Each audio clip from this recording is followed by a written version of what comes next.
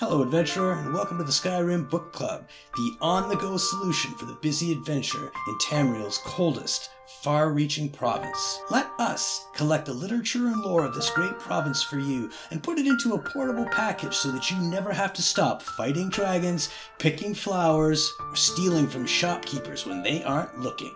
With an ever-increasing archive, SkyrimBookClub.ca has got the story for you. Until next time, enjoy the book.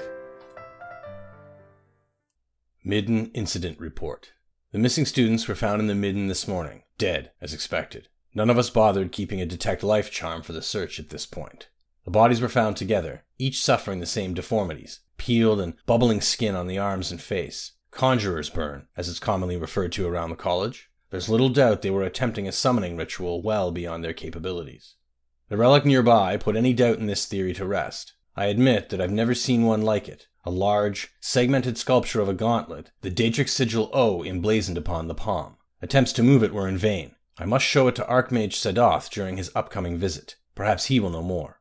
While we couldn't move the relic, I was able to pry 4 rings from it. I'm sure there's a connection between them and the ritual the students were attempting. I'll store these in the Arcanium until we can consult with a conjuration master to learn more.